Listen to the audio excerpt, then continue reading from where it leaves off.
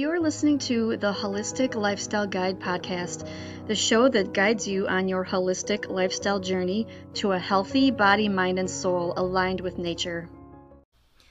Hello, and welcome to episode number 63 of the Holistic Lifestyle Guide podcast. This episode is about autism spectrum disorder, and the reason why I'm doing this episode is actually because I was diagnosed with this a week ago today, actually. So I wanted to do an episode about this because I have become aware that there is not a lot of information out there when it comes to adults with autism. So a lot of people have been led to believe that this is something that only young boys can get, and they've also been led to believe that it is something that you can actually get, but in contrast, it's actually something you're born with, because what it is a brain neurotype.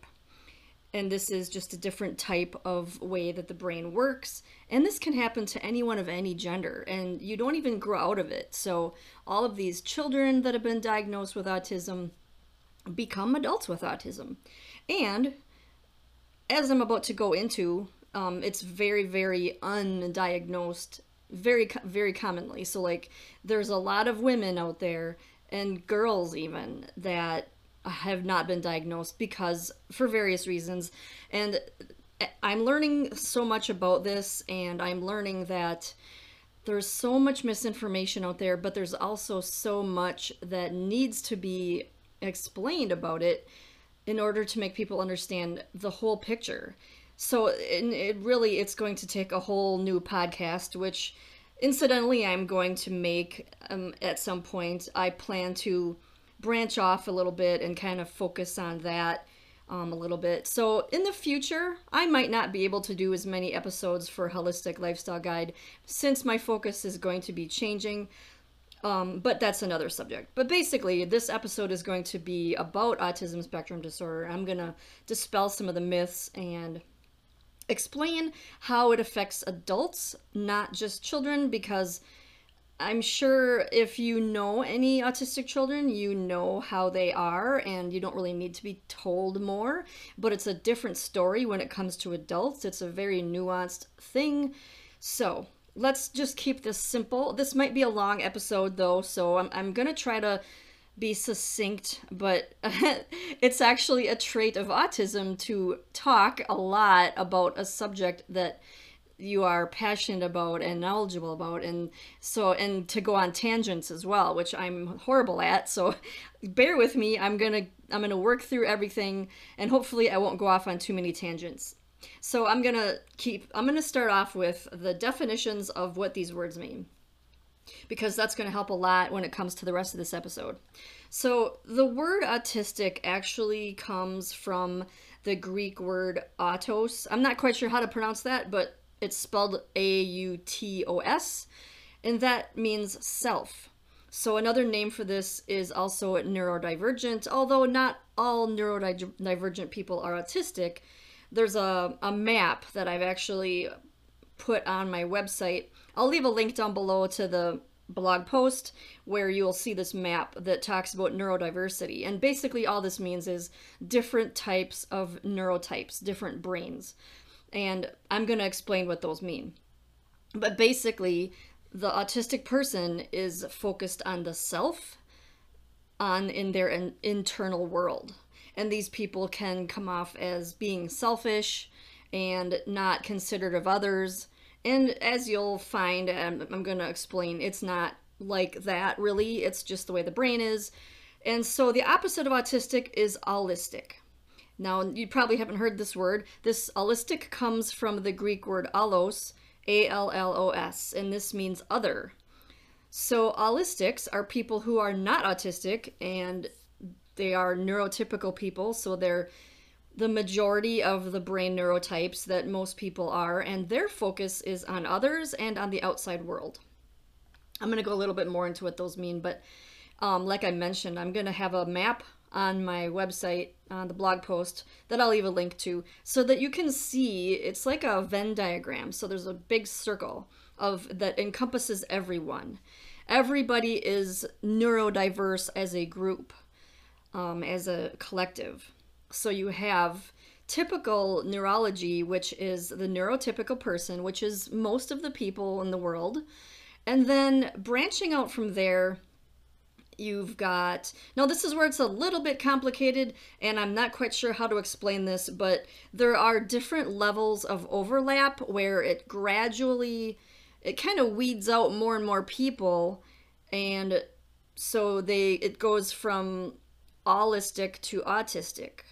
And basically, like I said, there's neurodivergent people that are not all of them are autistic. There are a lot of neurodivergent traits, though, that some allistic people can have.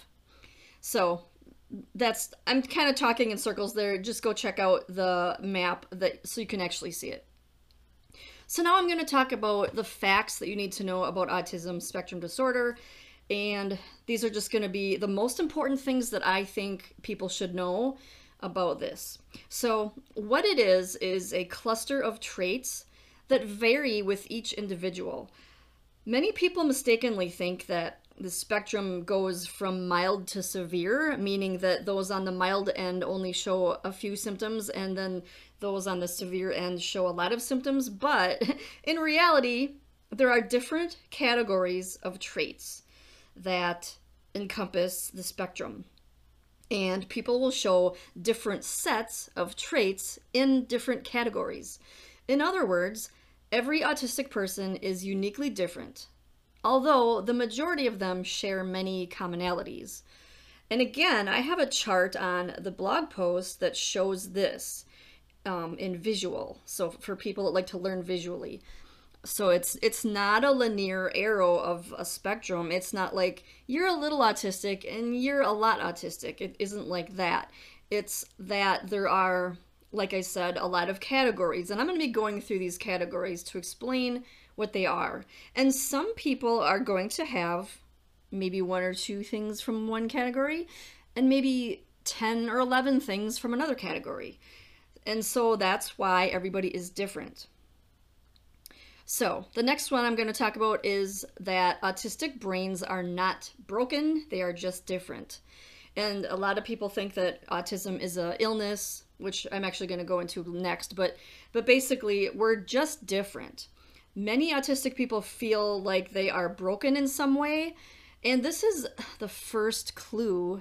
If you're an adult listening to this, and if you're an adult woman particularly, if you have always felt that you were broken in some way, if you just didn't fit in with the world, you knew there was something different about you, but you didn't know what, then this is a good sign that you're autistic.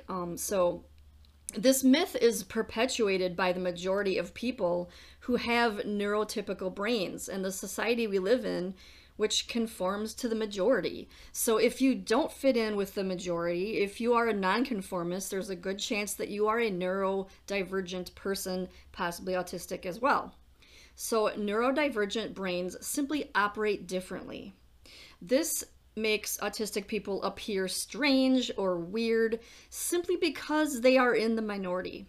Not fitting into society only makes them appear more broken, and this is a horrible sign of the world that we're living in, that so many people feel broken and strange and weird when really they're just different. So now I'm going to go deeper into the thing I mentioned earlier, that autism spectrum disorder is not an illness or a disease, therefore it cannot be cured. And this has been a controversial subject. Many people claim that autism is caused by something in the child's external environment after they are born. In reality, it's a neurological developmental condition, meaning the brain develops in utero to be this way from birth. It's no different than people having just different personalities. You know, some people are left-handed, you know, things like that. It's just the way that the brain develops. And I'll make a note that they have not actually been able to pinpoint one specific cause, but they know that it's genetic. A lot of children have autistic parents, and if you are an autistic parent, you probably, or I mean, if you are an autistic adult, you probably will pass it along to your children too. It's genetic, And so there's other things that might be involved as well, but it's not my place to go there. I'm just going to explain what this is all about and, the practicalities of this. So the next thing that is important to know is that autism is considered as a disability by the American Disabilities Act. So by getting a diagnosis, a child is able to receive support to help them navigate life easier. This is what is ideal, but unfortunately many people slip through the cracks that have autism, and they live much of their lives undiagnosed, as was the case with me and many, many, many thousands of people that are learning that they are autistic as adults. So anyone with autism is legally entitled to reasonable accommodations in school, if they're in college or university or whatever, or the workplace, which can be helpful. However, from another thing that I'm learning is that a lot of workplaces, they just make it hard. And so work is hard enough for autistic people, and when places don't help us in that way that we need to be helped, it just makes it worse. So it's a tough thing, and I'll end it there. So the next thing I want to talk about is how girls and women are underdiagnosed.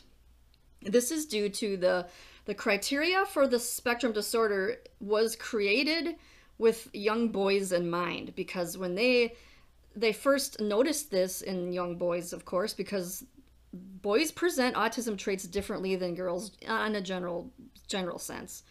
Girls also tend to fit in better with neurotypical people. Girls are more apt to use masking, which is another name for suppressing autistic traits and pretending to be normal. So this can lead to anxiety, depression, and burnout if it goes on for too long, which is usually how people end up finding out that they're autistic, because they struggle with all of these other things, which I'm going to go over in the next thing I'm going to talk about is that. But if you mask for too long and you end up burning out, you end up finding out that you have anxiety and depression, but you can't figure out why. And that's how people get diagnosed with autism, when they find out that it was all caused by that. So the good news is that more and more adult women are now being diagnosed as the awareness is becoming more widespread. And as I'm learning that there are a lot of advocates for this, and I'm one of them now, so it's very important that we spread awareness about this so that people don't have to suffer anymore.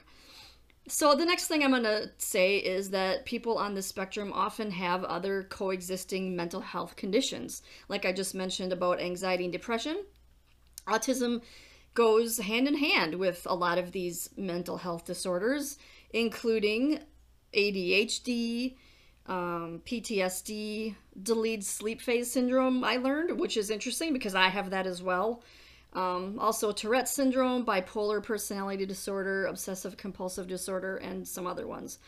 So living with an undiagnosed autism will cause anxiety, depression, and it's even traumatic. It can be traumatic to go through life being treated differently without knowing why. And this is what leads to masking, which, as I mentioned earlier, it's very detrimental to the well-being of the autistic person. Masking seems necessary in the short term to cut down on bullying and teasing, but it's not good in the long run. And that's what leads to more anxiety, more depression, and burnout, and just an exacerbation of all of the autistic traits. So now that's a great segue into the next section, where I'm going to go over the common autistic traits. So there are too many to go into here, but I'm going to try to break it down into the most common, the main categories, and then give a few examples in each of these categories. So the first category I'm going to talk about is social difficulties.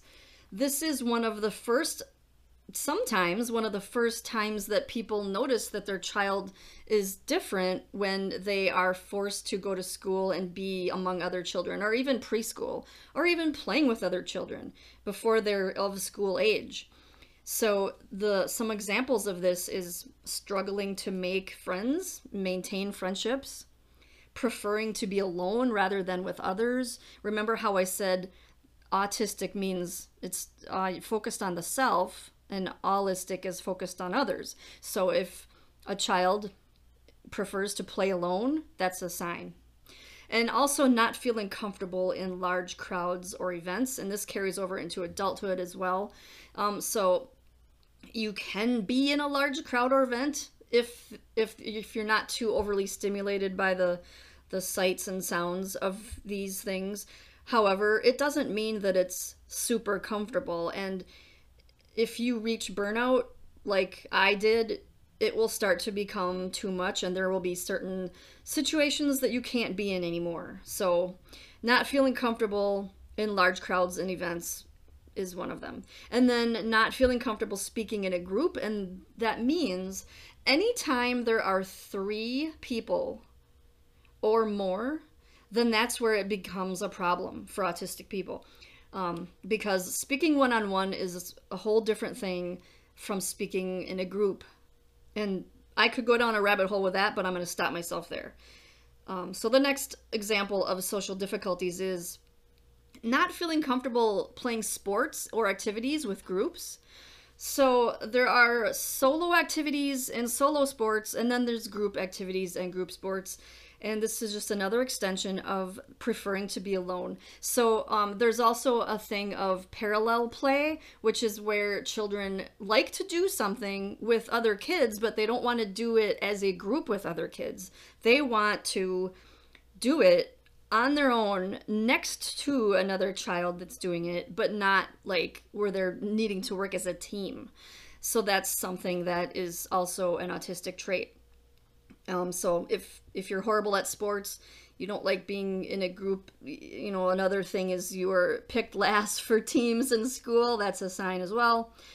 And also this last example, avoiding intimacy. That doesn't apply to everyone because autistic people can and do form relationships and can be intimate, but this is also another common trait that they avoid intimacy. So the next category I'm going to talk about is information processing. So here are some examples of the differences of information processing between an autistic and a normal. I was going to say normal person. I should say allistic, but not too many people know that word. So black and white thinking. You might know what this means. This basically means it needs to be this way and no other way, or this is always going to be this way, or this is never going to be this way. It's not flexible thinking. And I am pretty bad at this, and this is a trait of autism. So the next one is being overwhelmed by lots of information. And an example of that would be reading, where it's not broken down into little, easy-to-read bites. This can go auditorily as well.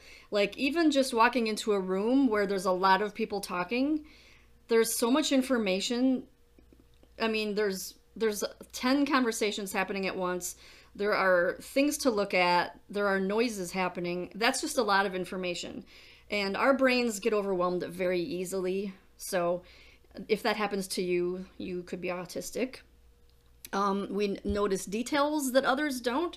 So autistic people are really good at finding the details and piecing them together and looking at them as, do they make sense?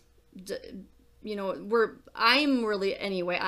speaking personally, I'm really good at investigating details. So down to such a minute detail level that I can tell when something's wrong. I can tell when something's off. I can tell when somebody's lying. I can tell when their story's not making sense. I can tell when something isn't right about the whole picture because there's a detail missing that I don't even know is missing until I find that it's missing. And that's just something that neurotypical people probably won't pick up on as easy.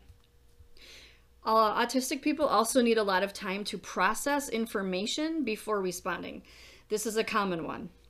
And this applies to things like why we don't like talking on the phone, because that involves being quick. You know, they're saying something, you got to say something right back. There's no time to process.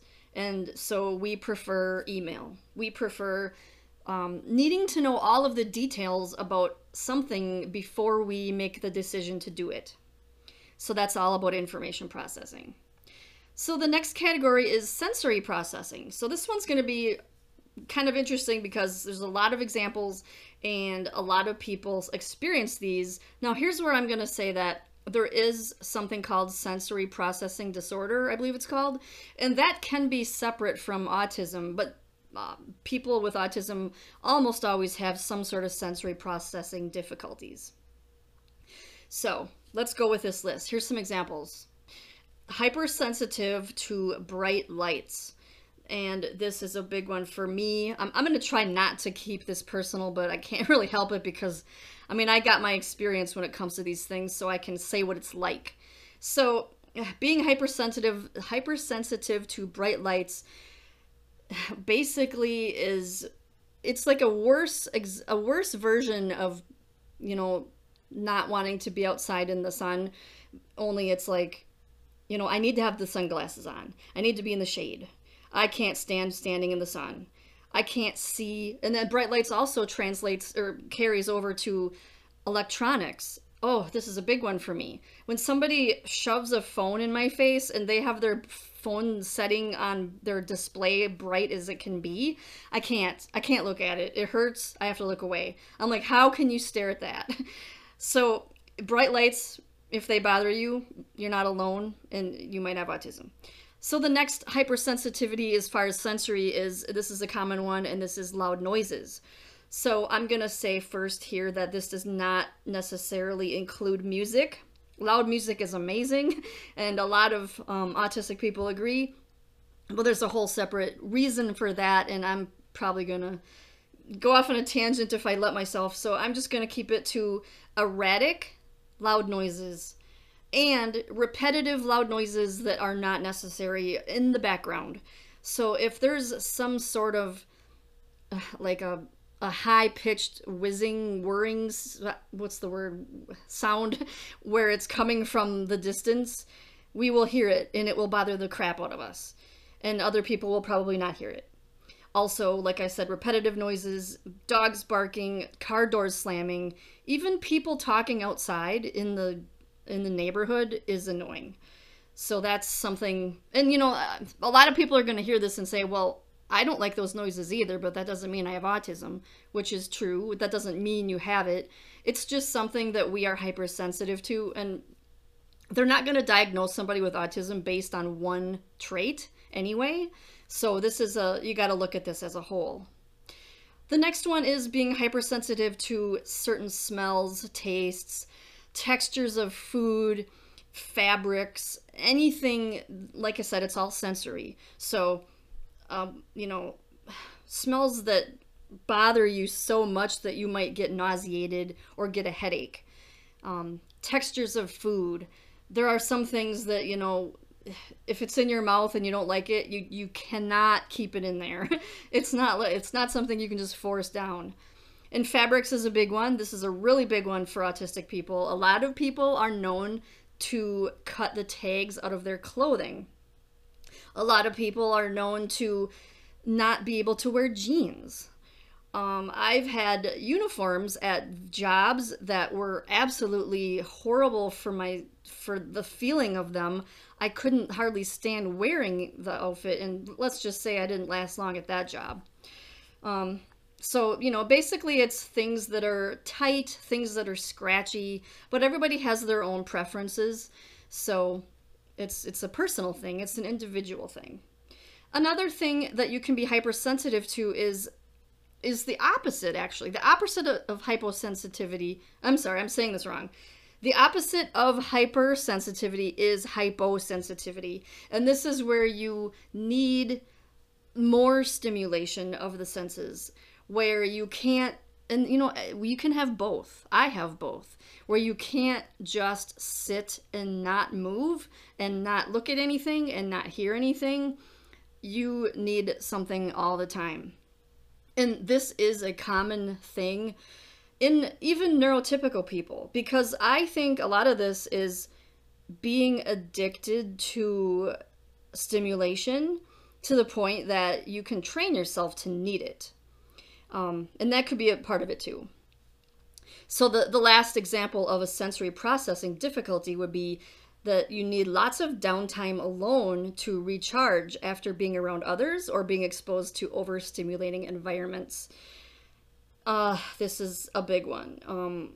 If you, and this kind of sounds like introversion, but it's not quite the same thing.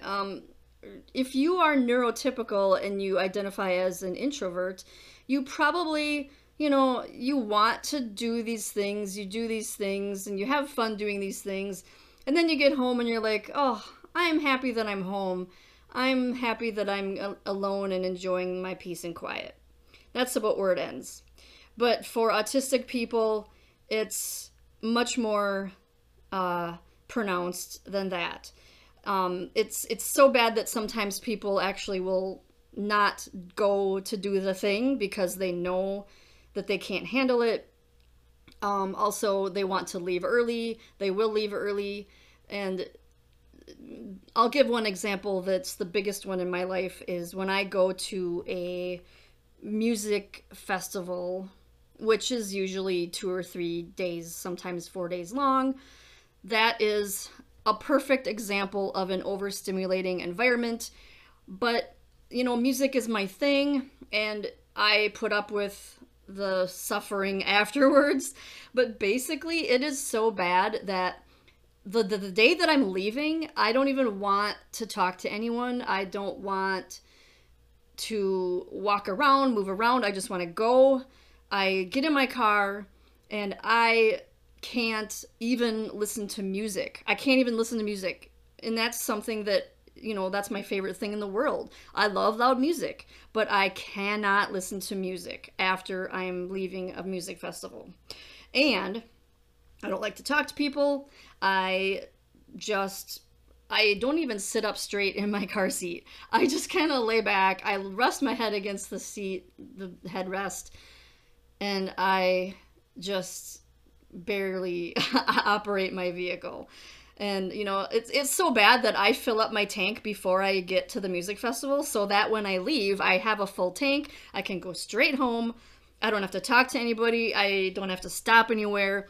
And then when I get home, I just dump all my bags on the floor. I plop my butt on the couch. I don't do anything. I can't cook food. I just no. I'm down for the count. I usually end up taking a nap. I sleep that night for probably 10, 11 hours. And then the next day, I still don't do anything. I don't want to be around people. I don't even listen to music. I don't want to cook. It's like an extension of the first day, only not quite as bad, but still bad. And I don't put anything on my calendar for the next 3 to 4 days after. That's how long it takes me to come back to normal, to the point where I can move around, to the point where I can talk to people again. So it knocks everything out of me. But like I said, it's worth it to me because music is my thing. Festivals are my thing because I'm in nature. They're very healing. I get to see the people that are, I consider them my family in a way because they're all accepting. I've been accepted there more than any other group of people in my life. And that's all. I'm going on a tangent. I just wanted to explain the difference between how introverts are and how autistic people are when it comes to overstimulating environments. So now the next category I'm going to go over is executive dysfunction. So here are some examples of what executive dysfunction means.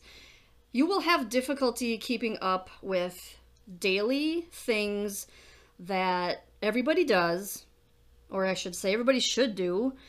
There's a lot of these in this list. One of them is personal hygiene, and this ties in with the last example where I sometimes just can't even take a shower for a day or two after I am that worn out.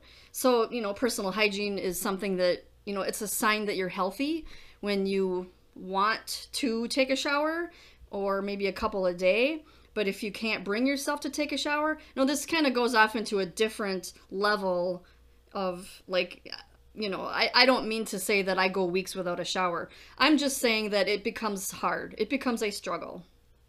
It's kind of like how when people are depressed, they can't get out of bed.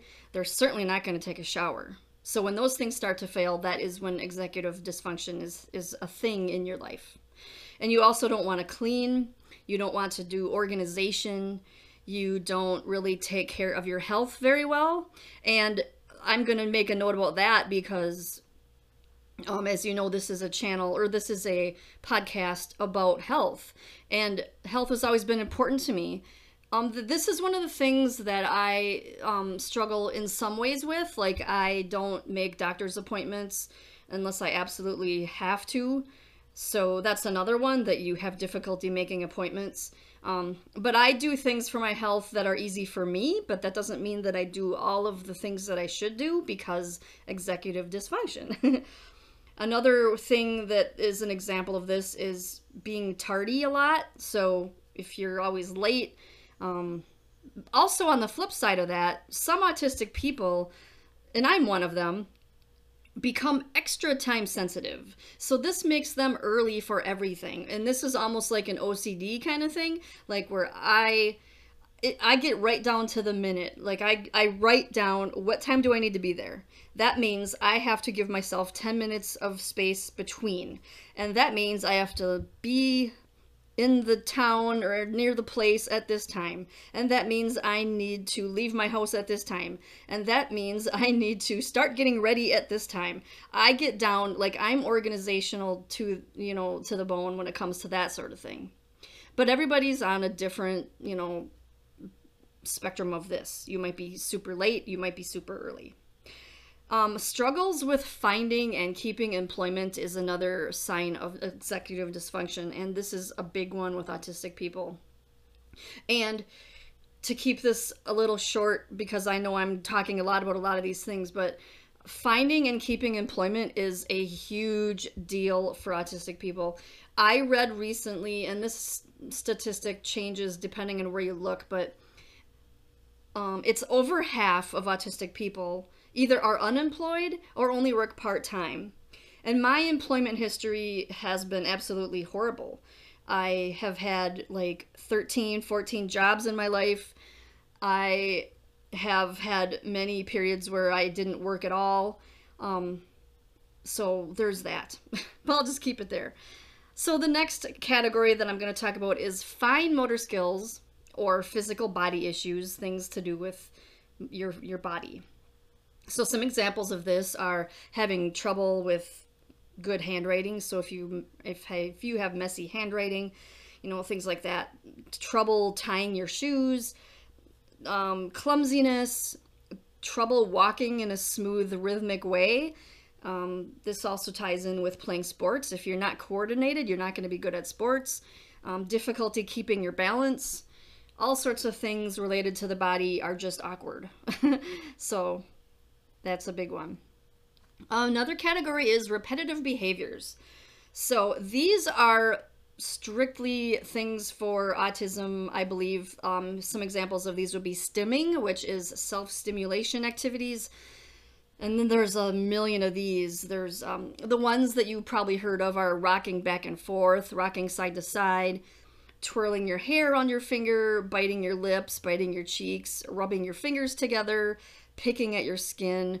There are almost as many stims as there are people.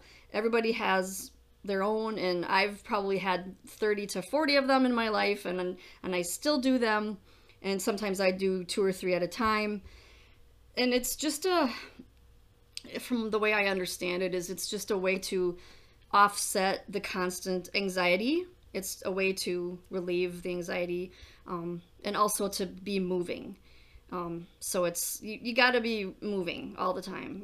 You've probably seen people that sit with their legs bouncing up and down a lot, and I've always done that, and I thought, that's normal, but it's not really normal. So, some other repetitive behaviors are repeating words or phrases, repetitive body movements like hand flapping, and hand flapping is a big one, especially for children. Repetitive daily routines, and daily routines are a big deal for autistic people. Changes to those routines often causes upset, often causes a lot of anxiety, and this might be, in fact, I think this is why I am kind of obsessed with daily routines. I have to have my morning routine, I have to have my nighttime routine at least.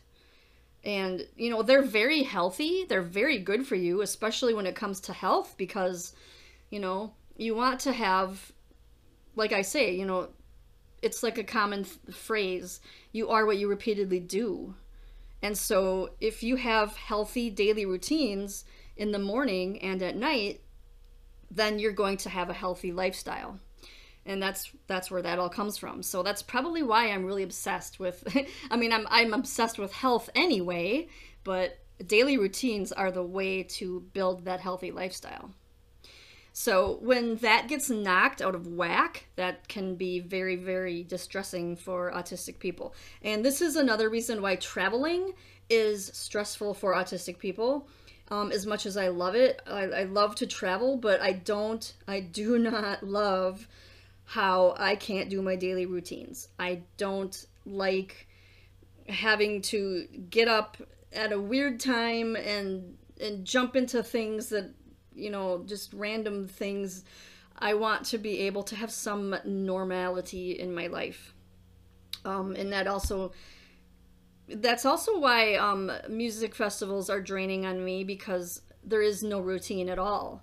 I might go to bed at 4 a.m. I don't get to eat the foods that I want to eat.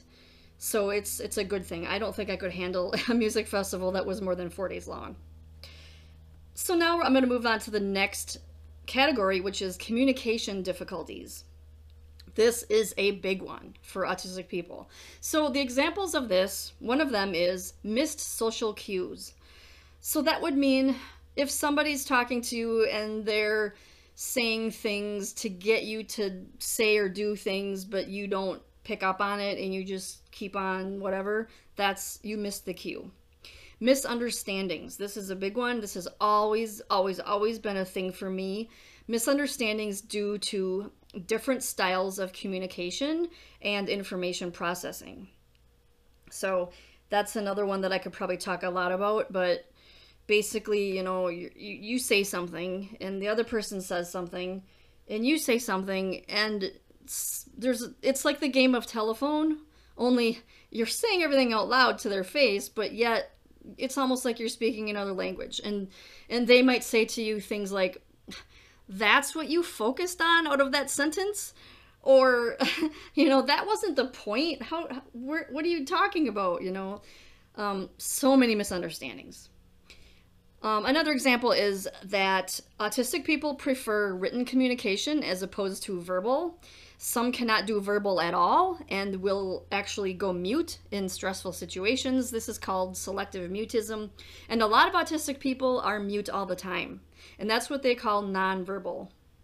Those are the people that need a lot of support. Obviously, they can't do a lot of things that the other autistic people can do. But basically, this has happened to me as well. I've had many moments in my childhood and even into my teenage years where I simply couldn't speak. I knew what I should say, but nothing came out and there's no explanation, just can't say it. And that's mutism. And so that's one of the problems that autistic people have. Many autistic people will get perceived as being cold due to lack of emotional skills. Cold meaning, they're not I don't want to say compassionate, because I'm compassionate, but there's moments where people will expect you to say or do certain things in an emotional sense, but you just lack the skills and don't do it. But it doesn't mean that that's another subject anyway, but basically we get perceived as being cold a lot, uncaring. And another thing that autistic people tend to be bluntly honest to the point of appearing rude. So we can appear as cold and rude, and here's another example of how the communication styles are different. We have no way of communicating to you that we are not rude. We just see that, why would we lie about this? Why would, we think that people that say things that they don't mean or lie or are deceitful, we think that's rude.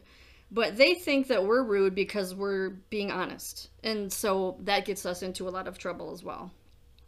So, autistic people tend to be quiet, unless they are talking about a subject that they are passionate about. So autistic people will most likely, you might think that they're shy, but it's not really shyness. It's just that, we don't want to talk about things that we're not passionate about. We don't want to talk about things that don't matter. And when I say don't matter, see, somebody might think that that's rude because, I might think that, why does it matter what this person that did this morning?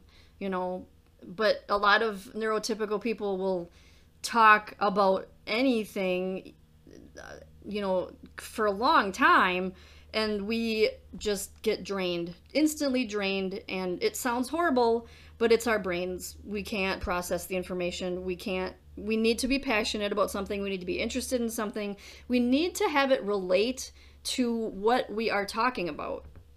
And this is kind of a selfish thing, but autistic people are more into their internal world. We can relate to things that relate to us. We can't talk about subjects that are not related to us and not interesting to us. Of course, we like to learn, but we want to be passionate about the things that we're learning about.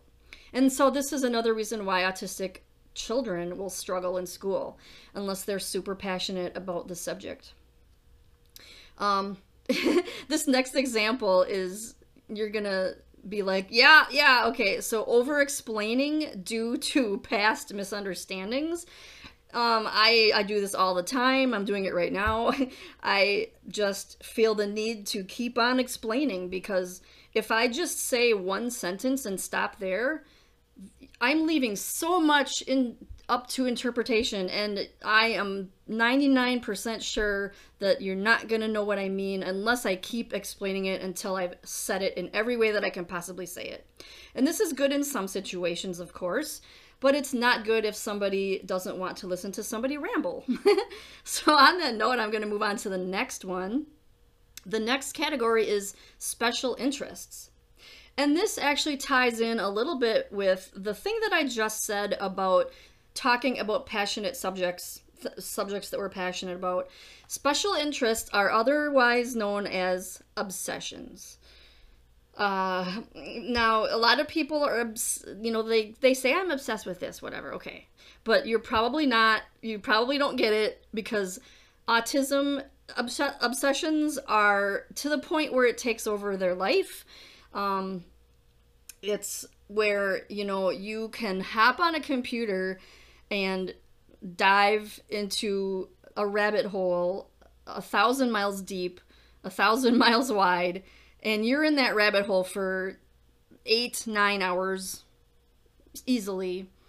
And then, whoa, where'd the time go? Okay, I'm gonna have to save all of these websites that I found. I'm gonna have to print them off on my printer and have them put them in a binder so I can look at them anytime I can know where they are. I have lists of all of these resources where I can learn about this obsession. And then the next day, you're right back at it, and it gets even deeper. And then you start other parts of your life, you have to talk about it all the time. You start buying things about this obsession. You have to find people online that are also obsessed with this thing. It's everything. It's literally just your whole life. And thankfully, these things don't last very long. I've had some last for about a year, but sometimes they only last a day or two. So thankfully, it's not like, we get things done if we have to. But it's a struggle. It's a huge struggle for me when I have an obsession to get work done or to even, do cooking. And here's another example of how these are obsessions where, I would rather watch videos about this subject that I'm obsessed with than eat or go to the bathroom. And sometimes I'm like, it's dark. When did the sun go down? I didn't eat dinner. I haven't went to the bathroom in 8 hours. It gets to be like that. And so these obsessions involve it's like a compulsion. It's a compulsion to learn every single detail about this thing. So, we're also prone to info dumping onto others about their favorite subjects, which is what I said about we can't just keep it to ourselves. We have to find other people that are also obsessed with this. We have to actually tell people about this. And once we start, remember how I said that's when we don't want to stop talking. The floodgates have opened and you're going to learn everything that we want you to learn about this thing. And due to the social cues that we can't pick up on, we just keep going. We don't know when to stop because we just want you to know this information. That's what it is. So autistic people also have a lack of interest in other topics that are not their favorite subjects. So we have a really narrow focus on these special interests. And this is also ties in with the thing where, we don't want to talk about things that aren't interesting to us. And if it's not our special interest especially, oh my gosh. But if it is, this is why autistic people often need to find other people that are equally as obsessed with this interest as they are so that they can both talk with each other and they're not, making some poor person suffer that doesn't care. All right, I've got one more category to go over, and that is developmental delays. So some examples of this would be maybe you live at home for an extra long time. Like, most people when they reach adulthood, they want to move out of their parents' house. But most autistic people are not in a hurry to get out. They often don't feel like they are an adult yet. And this was me. I lived at home until I was 26. These autistic people may also be slower to do other adult things like start dating. When I was in school, all of my friends, well, that's a whole nother subject, but they were dating guys. They were having sex already. And I was just like, okay, I'm just going to go home and listen to music. I don't want anything to do with sex, and it took a long time until I was, and that's the developmental delay of, and also work too. I struggled with work. All of the things that make somebody an adult are hard for autistic people, basically. And going back even younger, you may take longer to learn things like riding a bike or tying your shoes. And a big sign for me was that I didn't, how did nobody pick up on this at the time? But I was the last child to learn how to ride a bike and tie my shoes. And I was taught by my friends, not my mom. I was taught by people that were my age that already had been doing these things. And they're like, okay, you have to do this. And I'm like, I don't know how, so that's a sign. That's a sign as well. So moving on to the next section of this episode, I'm going to talk about if you heard anything that I've mentioned so far, you might suspect that you might be autistic as well. If you've gotten this far, you probably can relate to a lot of this. And so I'm going to talk a little bit next about what to do about that. If you want to explore this subject further, there are many ways to get more information.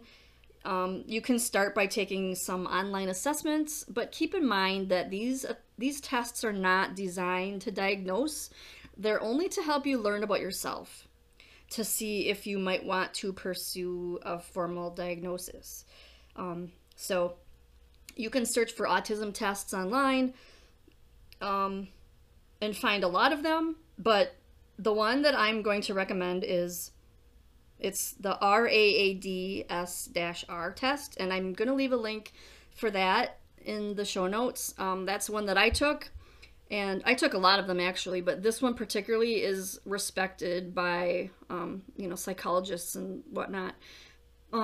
So basically, I got a pretty high score on it, and I brought it to my therapist, and I'm like, I think I'm autistic. And then, I bought a couple books. There's a lot of great books out there if you want to learn about autism. The best one that I have read, which was also recommended to me by the psychologist who tested me, is Unmasking Autism by Devin Price. And I'm almost done reading this book. It's amazing. I highly recommend buying this if you suspect that you're autistic, or if you have a partner who's autistic and you want to understand them more. If you have any family members or close friends that are autistic, I highly recommend this book. It'll help you to know what's going on with them. It'll help you relate to them better. So if you do think that you might be on the spectrum and you want to get a diagnosis, I highly recommend doing a lot of research first, because a lot of autistic people actually accept if you want to self-diagnose yourself, which means if you have taken that test, a couple of them, and you scored high on all of them, and you research and you talk to people that have people that have autism, and you find that, wow, all of these things that these people have, I struggle with that too. I relate to this. It's like I said it. I could have said that myself. It's like they're me. If that's how you feel when you talk to people who have autism, then most likely you are. And a lot of them say, we understand that it's hard to get a diagnosis. So if you want to self-diagnose, we will accept that, because what it really comes down to is having the same experiences. They call it the lived experience, where you have experience living as this type of brain neurotype. You experience all of these problems, you know what it's like, and that's enough. That's enough for many people. But, so here's the thing. Getting a diagnosis can be difficult. It can be costly. A lot of people don't have insurance. A lot of people's insurance might not cover it. And here is the kicker. A lot of these places have waiting lists that are over 2 years long. And, a lot of these costs are a couple $1,000s if you can't pay. If you have to pay out of pocket. And so it's very, very hard, from what I've heard, to get a diagnosis. It was very easy for me, but I think I just got lucky. I somehow was able to jump the line because my therapist told me to get up early in the morning, which was awful, but it was worth it because they got me on a list sooner, and then there was a cancellation, and that cancellation opened a spot, and somehow, I don't know how, but I got in within a couple of months, actually. So I didn't have to wait, but most places do have a 2-year-long waiting list from what I've heard. So if you want to pursue this, be prepared for that. So basically what you have to do is get a referral from your therapist, mental health practitioner. If you are already in therapy, they should be able to help you. If you're not currently in therapy, it might be a good idea to start. Many people avoid mental health services simply because they don't think that they're necessary. But I firmly believe that everyone should try therapy at least once if your insurance covers it. Or, if you have to pay out of pocket, if you have the cash. Because a lot of people might think that they're fine, and it gives you something, like, what's the word I'm thinking of? To have someone from the outside give an objective understanding of you and maybe point things out to you and just to give you someone to talk to. I just highly recommend therapy for everybody. So there's a lot of pros and cons of getting a diagnosis, and since I have firsthand experience with this, I want to share my perspective.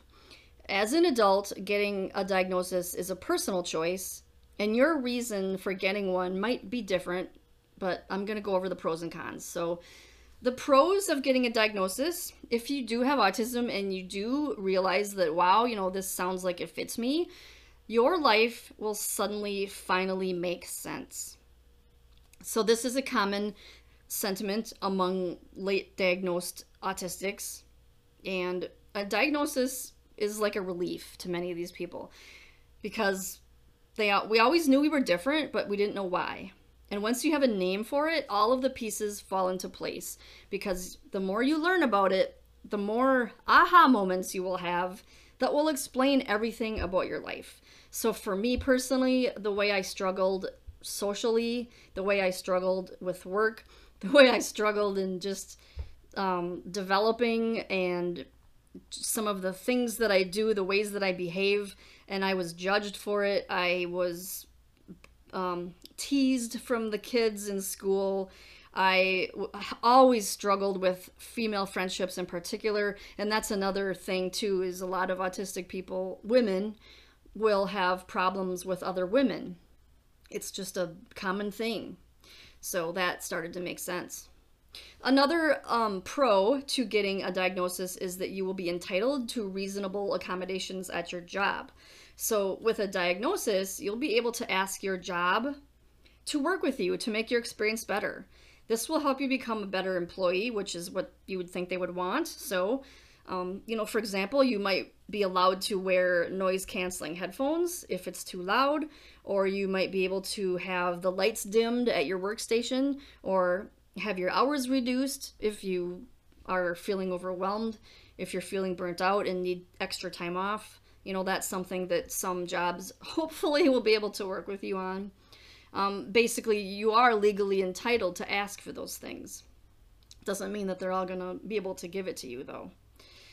Another pro is that you will be able to tell others why you are the way you are. So if you choose to disclose your diagnosis to those in your life, you can help them better understand you. A big part of why autism causes so many struggles is because others don't understand and they judge you based on false information. And then you can educate them, which will help everyone involved to avoid misunderstandings.